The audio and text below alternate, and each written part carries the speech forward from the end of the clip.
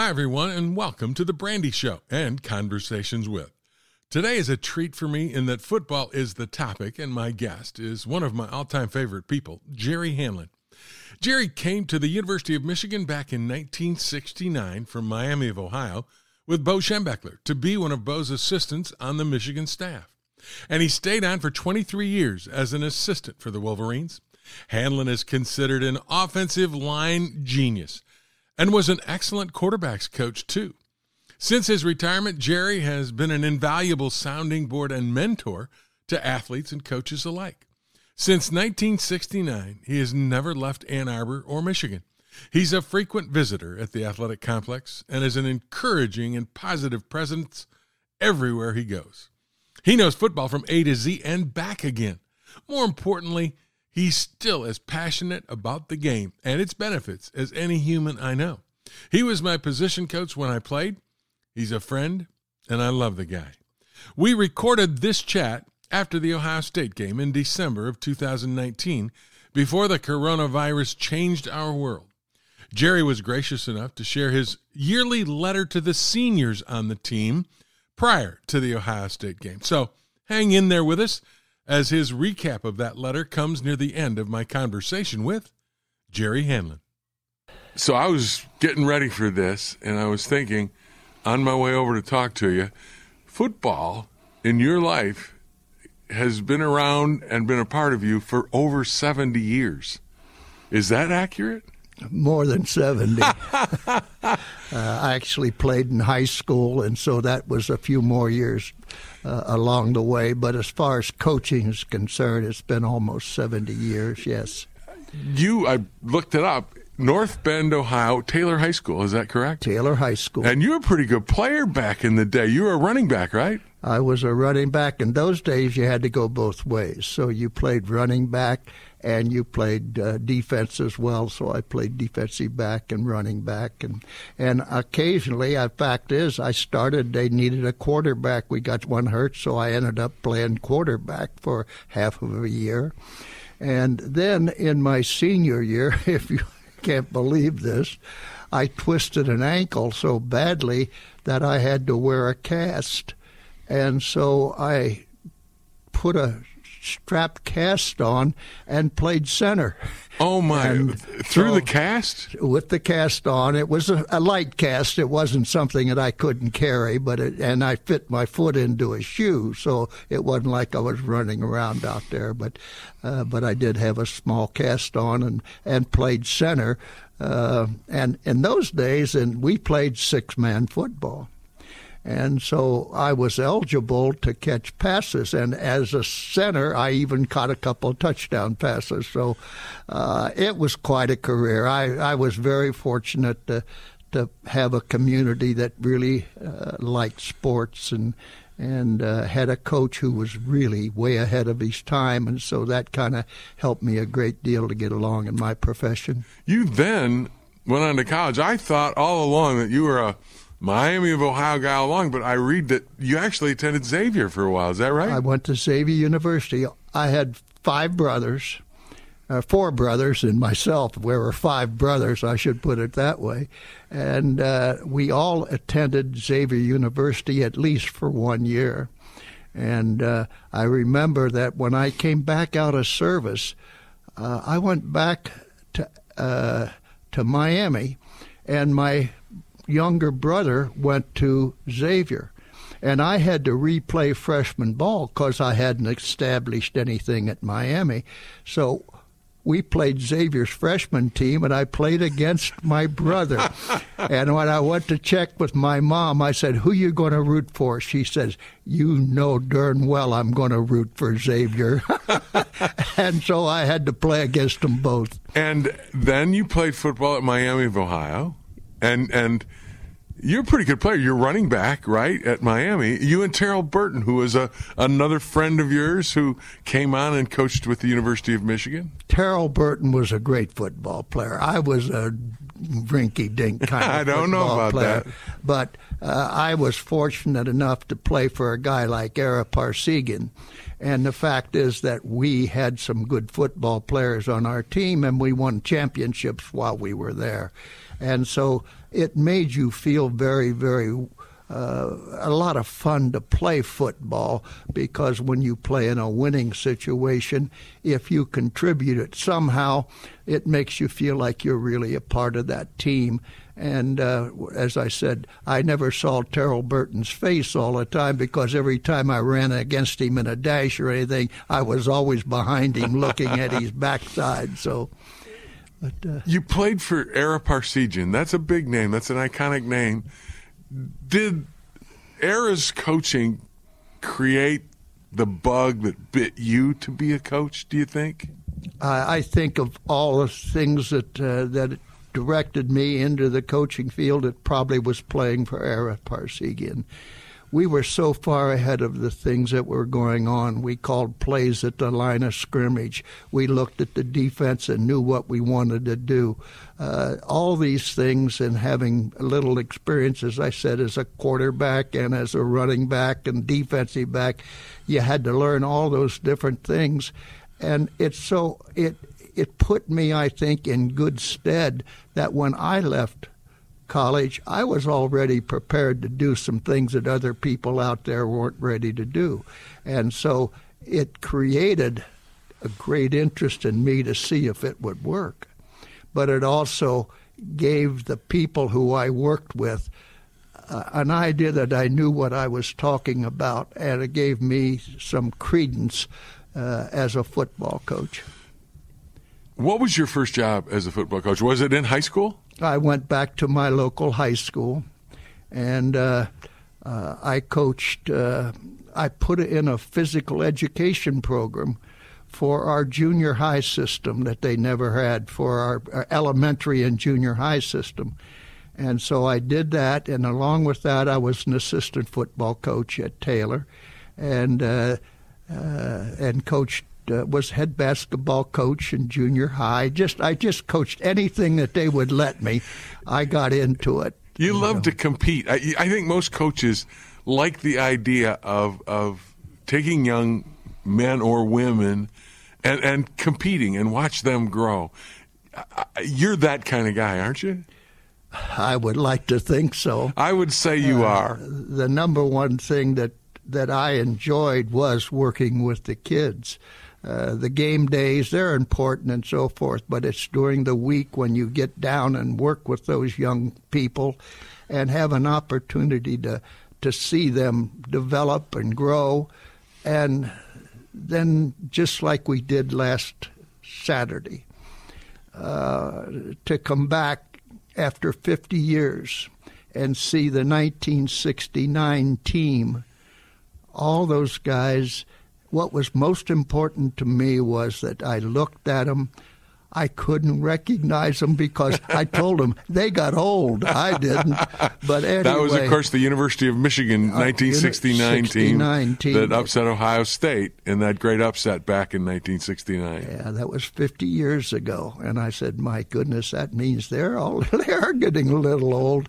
But the fact is that those kids, I looked at them, they had their families there, and to know that they turned out to be some doctors, some lawyers, some teachers, some businessmen, but most of all, it looked like they still had their wives. Many of them have their same wives, and their kids came up and said hi to me in a couple of situations to see that they're good husbands, good fathers, and good people in the community. That's the whole aspect of coaching that people don't recognize as much, but that's what's the most important thing, that we turn out great people while they get to play a great game like football. And as a coach in high school, you had to be a teacher too, right? Oh, yes. What did you teach? I taught biology. I taught biological sciences,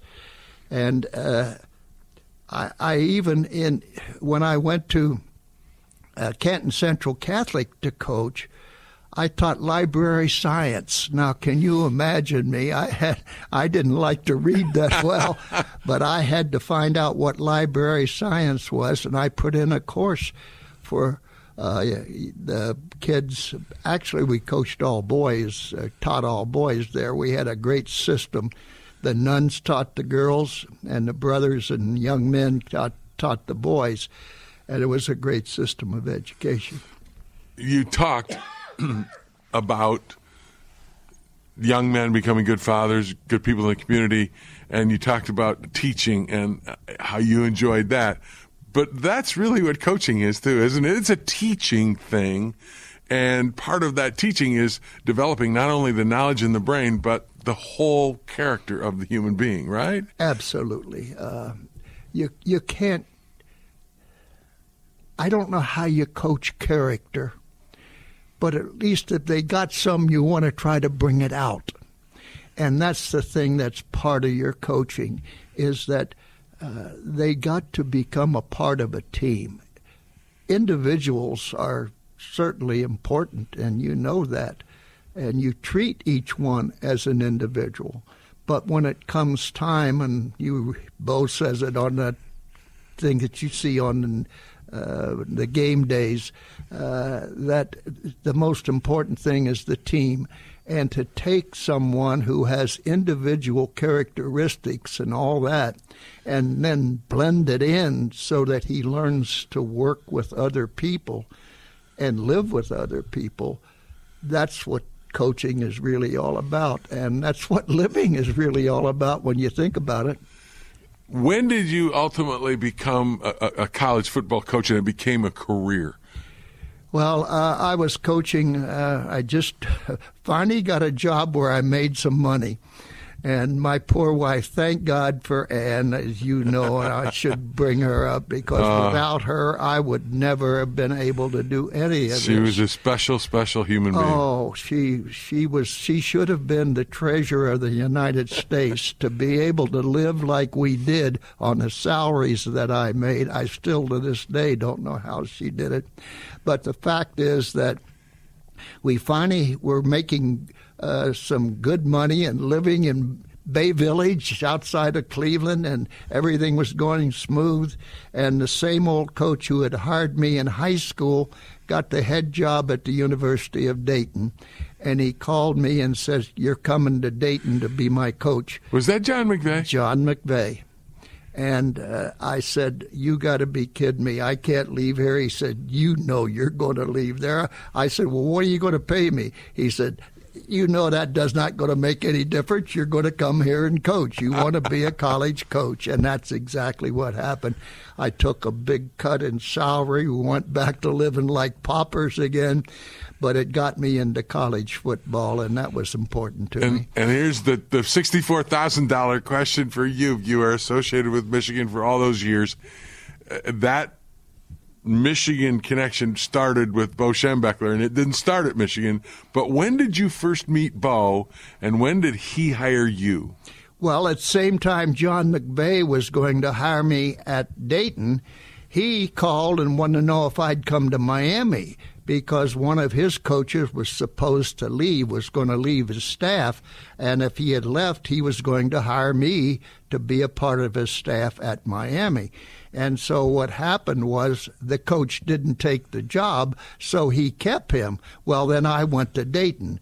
The very next year he left, and that's when Bo called me back again and says, "You know you're coming here. This is your alma mater." He used McVeigh's line, right? Yes, same thing. So anyway, I did get a little bit of a raise going from Dayton to Miami. Not much. Did you know Bo prior to have a relationship with him prior to you coaching for him on his staff? Well, he was a coach at Ohio State when I was a high school football coach in Ohio. And he came around and recruited, and when he found out that I was a Miami man, then when he'd come into the area, we usually would get together and talk a little bit, and so we became not close friends, but we were friends and knew each other. And if he needed somebody in the area to go to Ohio State or to Miami, he'd call me and said, "Hanlon, drive him down here. I'll take care of you for the weekend." And I would drive him down and maybe stay and talk football and learn a little bit. When you got to Miami, we know what Bo was like when he came to Ann Arbor. All the players, you mentioned the 69 team, talked about how crazy he was, that he put us through. we did not know that we were going to, it was a different culture. It was a different mindset, and we never knew what hit us almost. You got to Miami, and I've talked to some players from those Miami years, said, you guys had it easy, that he was tougher on us. You're the one guy that's seen it both ways. What was Schembechler like, and was that the way football was coached back then? Well, I think you coach your own personality. It isn't an idea that everybody's going to do it exactly the same way.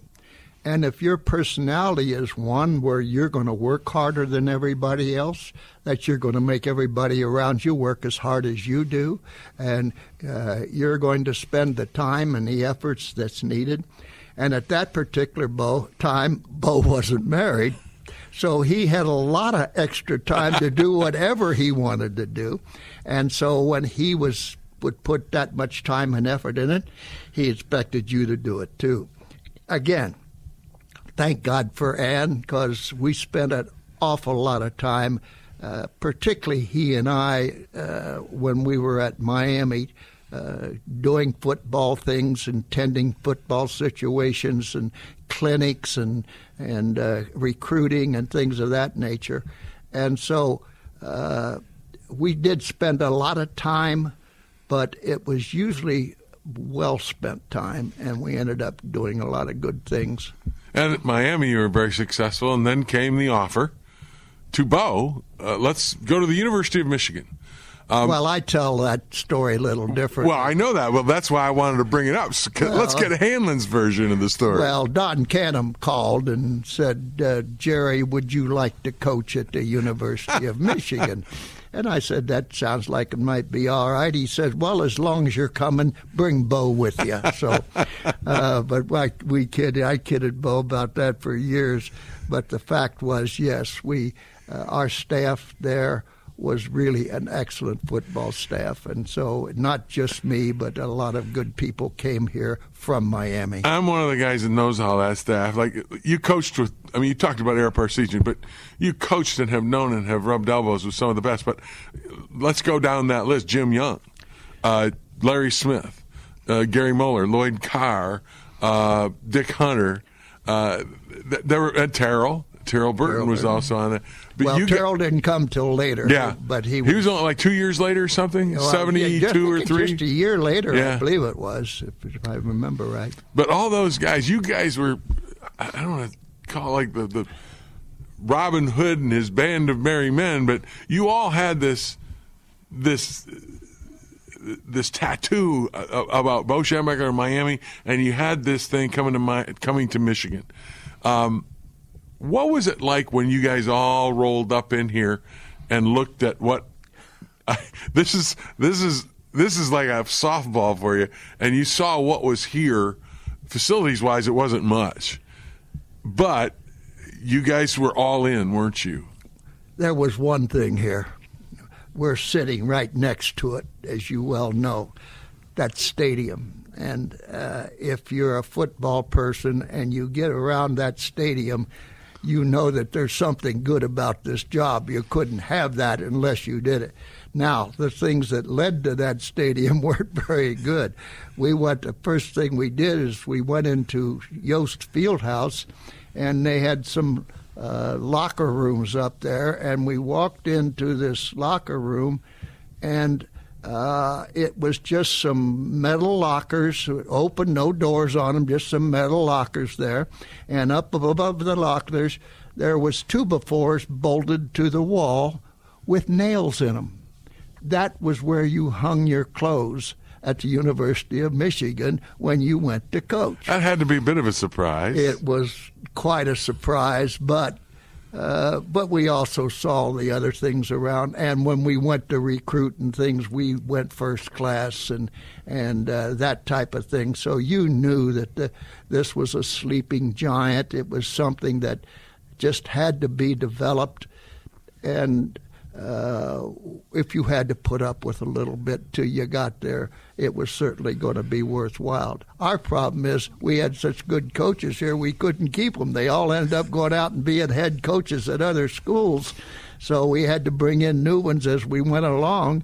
And I guess I was the only one too dumb or wasn't able to get a head job. But through all that, I was able to meet some really great football coaches and have a chance to work with them. Well, and you are considered, and I say this having been you were my position coach, one of the great offensive line coaches of all time, and not one, the greatest of all time. I don't give. No. I just want, but you were. I mean, you did things that were somewhat revolutionary. I mean, we got the 2x6s and the cages, and we came off and created a new line of scrimmage. All those concepts, probably that you had brought with you. What was your theory when you got here at Michigan? What did we need to do? You need to do to those guys that existed on that team to make this whole thing work? Well, number one, to play together as a team. Number two was to work hard enough to become good football players. You got those two things started. Then you had to teach the techniques. Technique is the thing I think is no longer taught much in college football. Everything is done by let's fool the other team. We're going to use a spread formation, and if they don't cover out here, we're going to do this. They don't do this. And they spend so much time worrying about how to beat the other guy, but that they forget to coach the kids. To me, you win football games because your kids block and tackle better than their kids. And if you can teach that, I don't care what you run. I don't care what you play. If you block and tackle better than the other team, you're going to win the game. So in essence, you're kind of saying the X's and O's get in the way of fundamentals to some degree. Absolutely. Too much so. Today, when's the last time you saw any team? I don't care whether you talk about pros. I don't care whether you talk about the college ranks. I don't care if you talk about high school. Show me somebody who can consistently run the football. You can't find it. It's not seen, and it's almost a bygone era of being able to control the ball and run it a little bit. And I still believe that I could take a group of kids and get them into stances, and by gosh, we'll run the football. We're going to do it. I believe you could do it too. When you got here, let's go back to '69. You knew you had to develop a team. You knew how all these facility issues. When you first looked at that group of players, little different group than what you had at Miami. What was your coaching staff and your thoughts on, oh my God, what are we going to do with these guys? That was the first thought. And then, Jimmy, I'd be honest with you, and I hate to say this too often, but I did. I found out that while we had some good football players at Miami and some good athletes, when you went through the workout drills and when you started to see these kids and do run the 40-yard dashes and things of that nature, we had better athletes here than we did at Miami. We just did. They were recruited here. I will forever be grateful to Bump Elliott for leaving us a group of kids that he did, because we didn't come on here without anything at all and try to know. We came in with a group of kids who, if you worked them and did it the right way, were going to be a good football team. And thank God we recognized that. In that first season of 1969, when it's everybody asks us as a player on that team, when did the light go on? When did whatever happen that you guys became this team? And I kind of looked to the halftime at Minnesota where we were down and we were up there. From a coach's perspective, your staff and Bo, when did you guys see, hey, I think they're getting it. I think this team could be special? I'll be honest with you. I don't remember. I would like to say there was a special time, but there were certain games that where you didn't know for sure whether you were going to have a chance. And then all of a sudden you go out there and you say, we're kicking their tails, and we're doing it with our football. And so you all of a sudden, maybe we're a little better than we think we are. And I think that went through my mind on several occasions. But I'd say that the 69 team that when we beat Ohio State here in that game, everybody says the game of the century or whatever it was. But let's face it, that proved to me that we were able to play with anybody in the country. And that game to me kind of was a most satisfying thing that I've had probably in coaching for a long time. People ask me, and I know people have asked you this, but that season and that game was so big. When did you know? Because Ohio State comes in as the number one team in the nation. They hadn't been beaten in 2 years. Their winning margin is 17, 20 points, I think, over that span. When did you know we got a shot at these guys?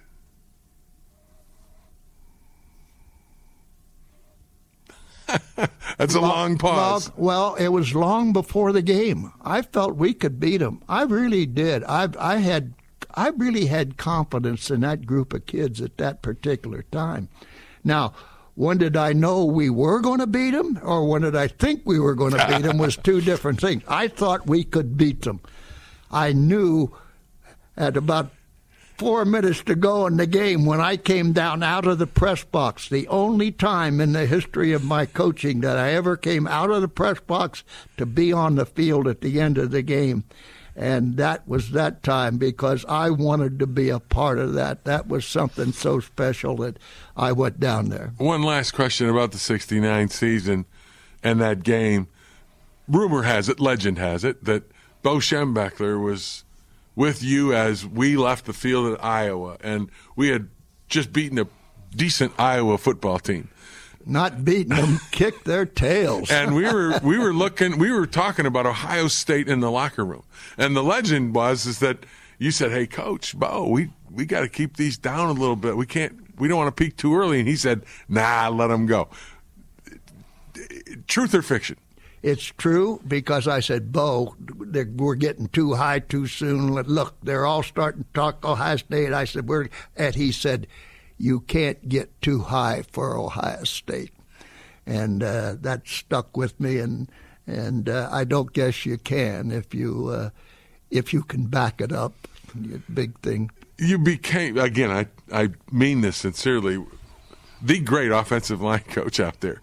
You also had some great players, and one of your first, who you didn't have a great relationship with to begin with, was Dan Deerdorf, who is in the National Football League Hall of Fame, who has become a dear friend of yours after all of these years.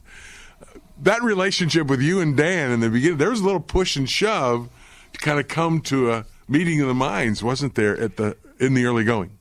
Yeah, Dan had his own way of doing things, and of course, I got my way of doing things, and if you're going to play for me, you're going to do it my way. And so he had to make himself subservient to my wishes and what I wanted to do.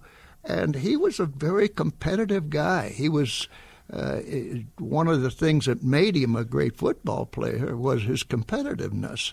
I mean, if you line somebody up over top of him and I'd say, knock him off the ball, Dan, he'd look at me and he'd knock him off the ball because that's the way. Didn't he do that in one game where he got on the phone with you? You were in the press box, and you just said, or he said something like, well, run it over me. And you said, okay. So every play you called was there.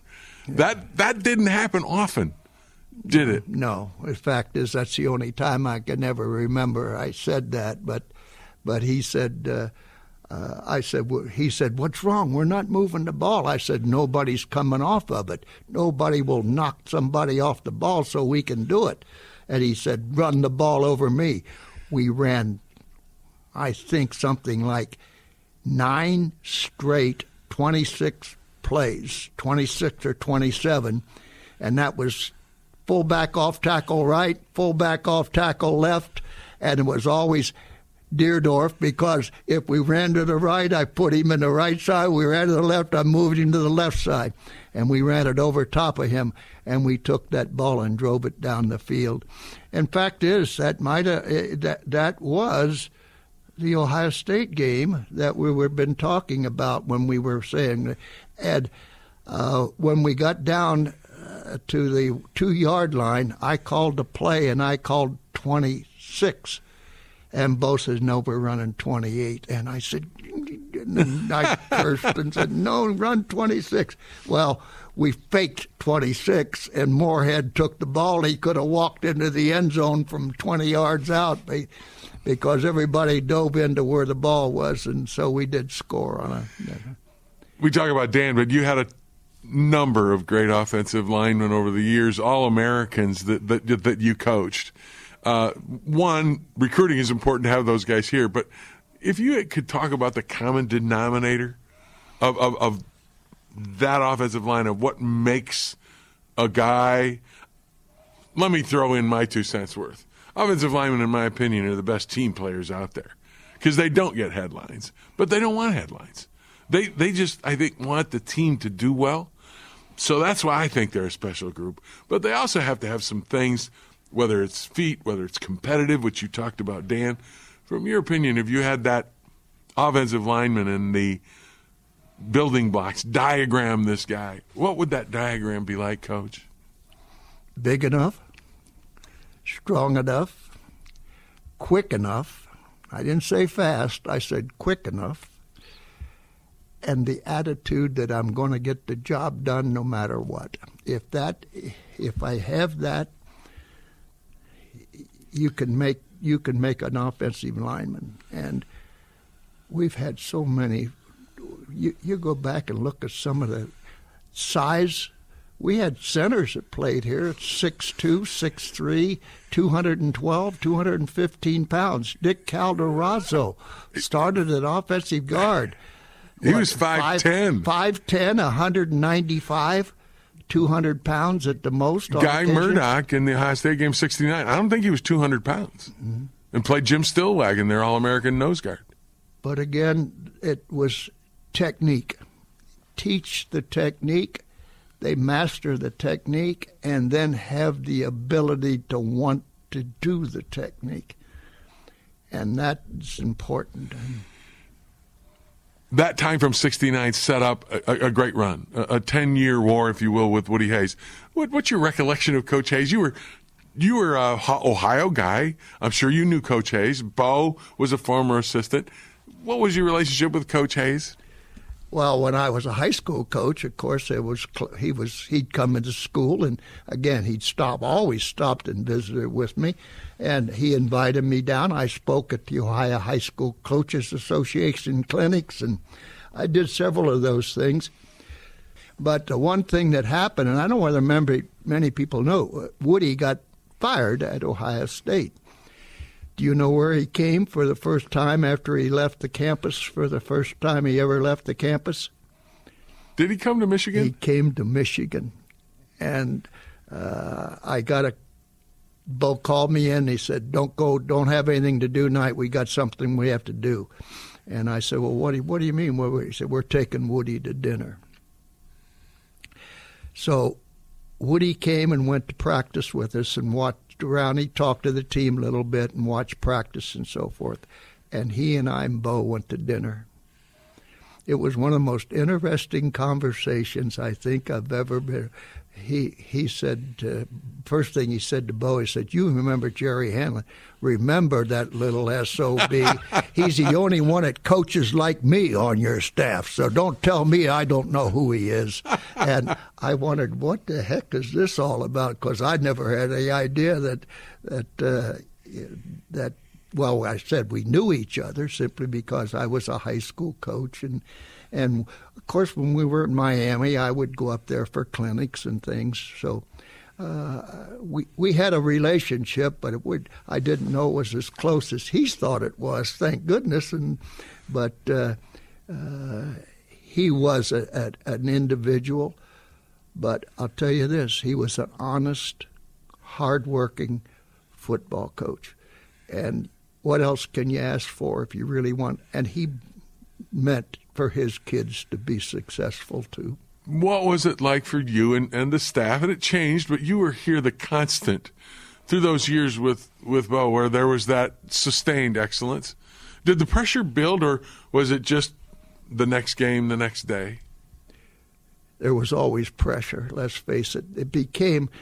Football became such an important thing here at Michigan that it became a money situation as well. as a pride thing of winning championships. And let's face it, Jimmy, it is now, if something's going to kill football, it's going to be the money. When you hear things about where kids want to get paid to play and they going to pass rules that you can be on, get money while you're a student and things like that, I think we're going the wrong direction. I sincerely believe that. Football is the greatest team game that you can play.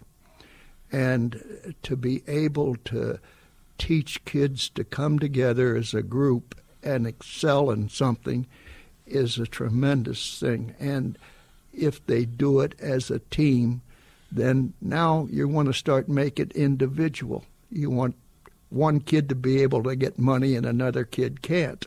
And that's not what college football is supposed to be. And it's a way to get an education. And when we forget that college football is a means to get a college education for young men, and that is enough for anybody, because if you get that, somewhere along the line, you're going to be able to do what you want to do. And we're getting way too involved in money and extracurricular things, and I hate to see it. I'm with you on that completely. I know that there are the devil's advocates out there that say, yeah, but if these young men raise or are responsible for all of the income coming into an athletic department, shouldn't they reap some of the benefits? That's what they say. And I'm like you. I think, man, you're getting a free education for the most part. That's being paid, in my judgment. Do you believe that? Absolutely. And if I'm the coach who's getting all that money coming in here, why aren't I getting? Well, maybe they are today, getting a couple of million. Yeah. It's a little bit different than when oh my goodness, when I think, I don't know what I think I told you this, that salaries at Michigan were always very, very low, and you recognized it, you lived with it, and if you didn't like it, you could leave. But the fact was that when Brady Hoke was here in his first year, Brady, they won and went to the Sugar Bowl. And his bonus for going to the Sugar Bowl, just the bonus, not his salary, nothing else, the bonus for going to the Sugar Bowl was more than I made in my entire career at Michigan as a football coach and as a director of alumni relations and fundraising. So that was a long time. Boy, talk about times changing, huh? It is. I don't blame the coaches. My goodness, they work hard and they get what they should, anything you can get, believe me.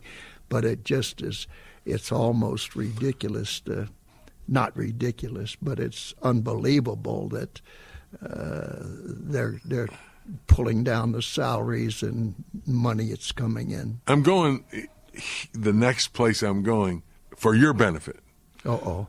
Because I have told people, and Deerdorf has, and everybody that played for you, the greatest offensive line coach ever. And you are always the one that tells me, says, I could coach quarterbacks too. And don't you ever forget it. You did coach quarterbacks here at Michigan. You went from the offensive line to the quarterbacks and then back to the offensive line. What was the difference there in how you prepared a quarterback as opposed to how you coached offensive line? Because there had to be a difference, and yet you were extremely successful with the quarterback position too. Well, a lot of extra time has to be spent in the film rooms and things with quarterbacks, and so I had the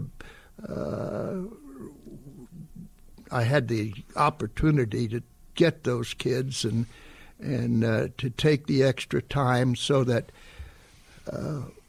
when we did things as a quarterback, we did it because the defense told us what to do. So understanding defenses was the most important thing as far as I was concerned that a quarterback had. Now, he has to be able to throw the football, and if he can run a little bit, that makes him better. All those things are good, but the fact is, if they understand what's happening on the field, they then know how they can counteract that. And so even in a running game, if we lined up in a certain formation and they didn't flank on one side, we ran the football there.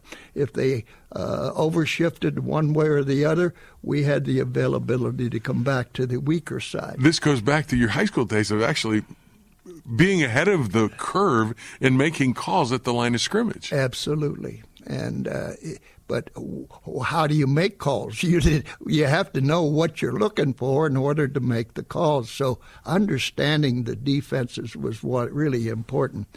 And I think one of the good things about Jimmy Harbaugh was the fact that he would look at film and stay with me and go over it, and he studied and understood. And the only thing I see today is that when I see the secondary coverages and see what they do, I don't think we react as we did when we were there. In other words, if I read man-to-man coverage, I'm going to change my route. And I know if I normally ran a post route because I'm going down and run towards the post, now it becomes an in route. Go down and run a sharp route because you're going to have to run away from the guy who's covering you. So you change your route even after the ball is snapped because you read the coverage. And those are the things that we tried to do.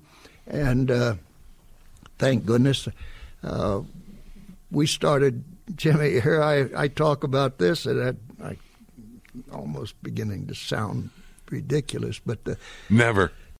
Well, everybody was talking about zone blocking. Everybody was talking that the zone blocking is the newest thing. The new craze. Yeah, the new craze. Well, when Rick Leach came here, we had to say, well, we're going to have to learn to run option football. And so Bo says, you go find out how to run the option. So I went all over the country, not all, but there's several good schools that I thought knew how to run the option, somebody who really did a good job with it. And so I came back and sat down with Bo and I says, here's what they're doing. And they say they gap block everybody and you leave one man unblocked on the line of scrimmage. And if he goes upfield, you give the ball. If he stays in there, you run it, keep it, and run it around him. And he says, we're not letting a tackle not be blocked on the line of scrimmage to hit my quarterback. Now, do you understand that? And I said, yeah.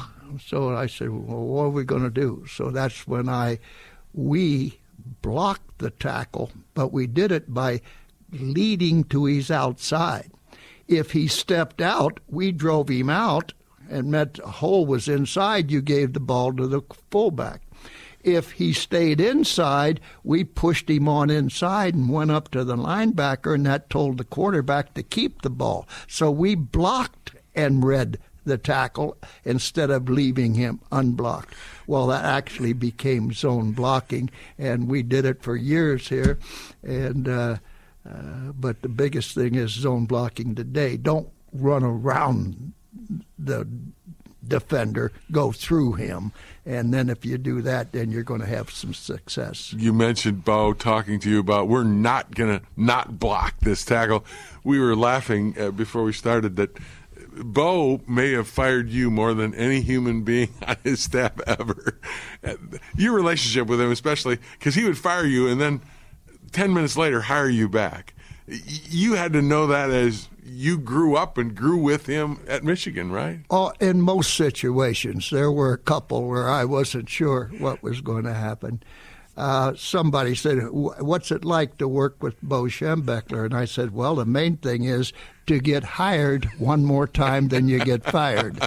And that was my relationship with him. And I don't think he did it with anybody else, but the fact was that...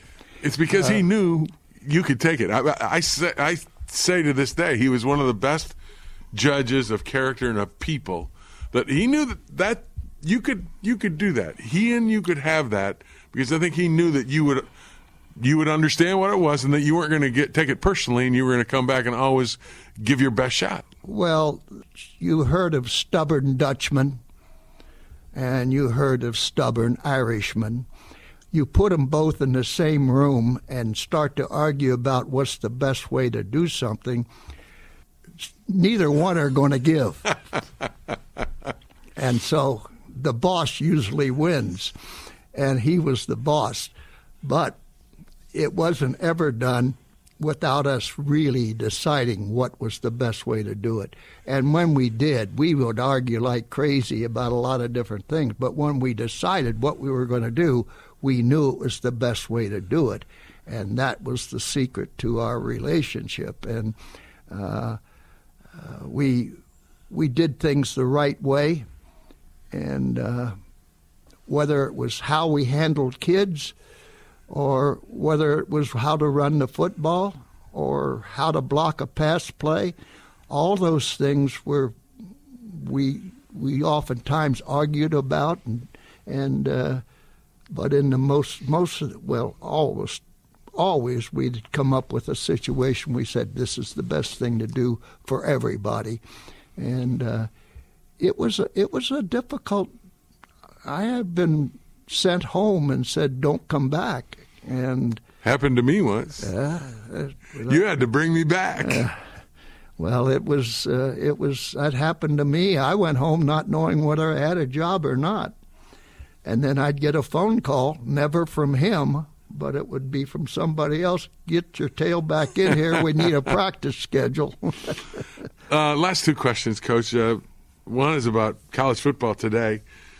Everything's now about a national title. The conference championship has kind of lost its luster. When I was here, it was, man, you couldn't get any better than win the Big Ten and go to the Rose Bowl. No, that's not really it. Is college football better off for this national championship playoff? No.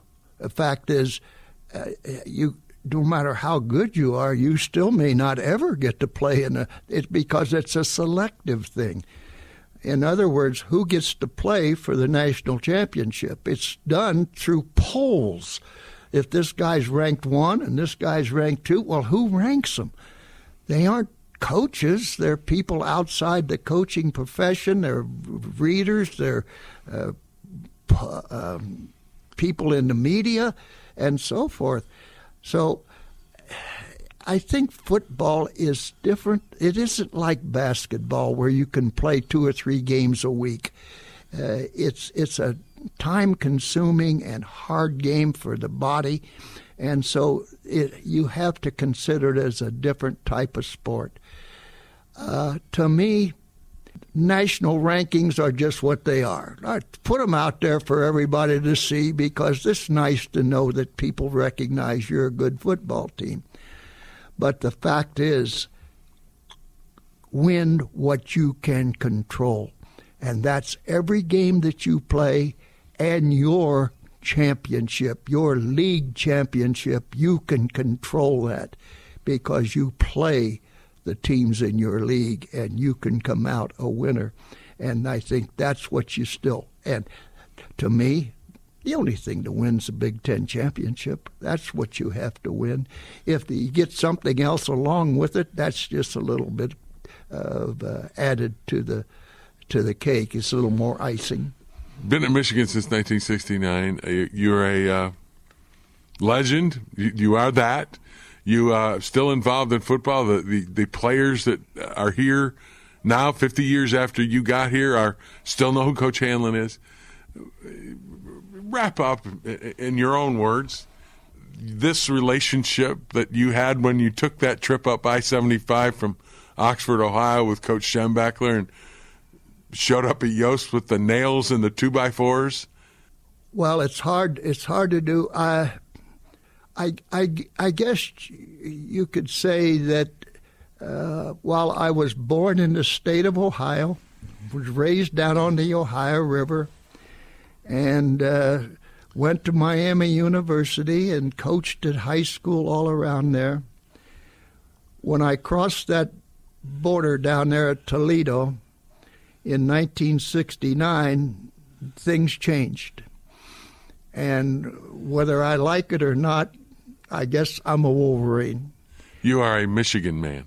I feel very comfortable being around other people from Michigan. I particularly feel good about being around my former players. That's why I'm sitting here with you.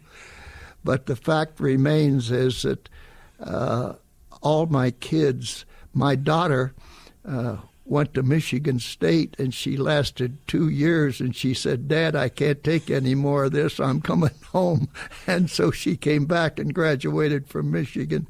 But I've had others who've gone to other schools, granddaughters and sons and so forth. Someone once asked me who's my favorite Michigan player. And he's a kid named Mickey Hanlon, because he wanted to play football at Michigan, was never big enough, fast enough, or didn't have the genes from his father to ever let him do it. But he played football here at Michigan, and I think got more. Fact is, said something one time, I would not have graduated if I hadn't have played football.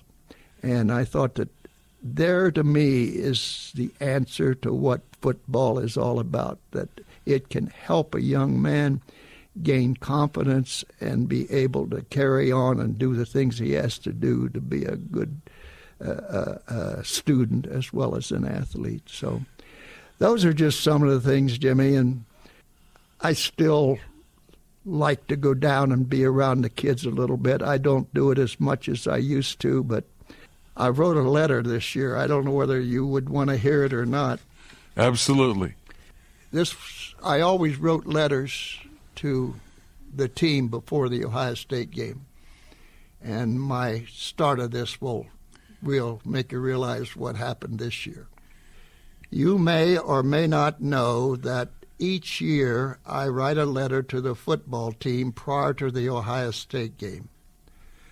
I apologize to you for not doing so this year.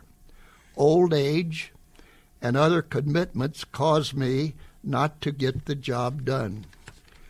But if you'll allow me, I'd like to write my first letter after the Ohio State game to your team. Nothing I can say will alleviate the pain and the hurt of that loss to the Ohio State team. But I want you to think why it hurt so much. It was because of all that was at stake, and that the football world was watching to see this game. Why do you think that was happening? It was because a group of men and the coaches from Michigan, after having stubbed their toe a couple of times early in the season, decided to work together as a team. Their efforts did not go unnoticed and made the final game really mean something. I mentioned you stubbed your toe. You didn't stub it on a pedal, you studded it on boulders. Those losses were to very highly ranked college football teams. So as you recall this football season, don't dwell on the losses, but dwell on the work and the effort that your team went through to make this such a football spectacle. The challenge was great. Mistakes were made, but not from a lack of effort. You will face many challenges in your future. Make sure you prepare for them. Meet them face to face as you did last Saturday. While the pain of loss remains, it will feel less having known that you learned from it. I'm proud of your group, of this group of Wolverines, and thank you for carrying on the Michigan tradition. Good luck and God bless you, Coach Hanlon. You're a treasure, Coach. Thank you. Well, I don't know about that. Michigan's the treasure. I just happen to be a little bit a part of it. Coach Hanlon is an original. I was so lucky to have him as a coach, but also as a friend. There are countless other athletes who came in Jerry's sphere of influence who are better off for the experience. Thanks for coming along for my conversations with. There are more coming in Season 2, so visit thebrandyshow.com often or your favorite podcast platform. Season 1 of Conversations With is up on the site too. If you missed any from our first year, take a trip back for some good chats with great guests on a wide range of topics. JimBrandstetter.com also has a link, and my Facebook page, Jim Brandstetter76, will have updates. Thanks for stopping by. We'll talk soon.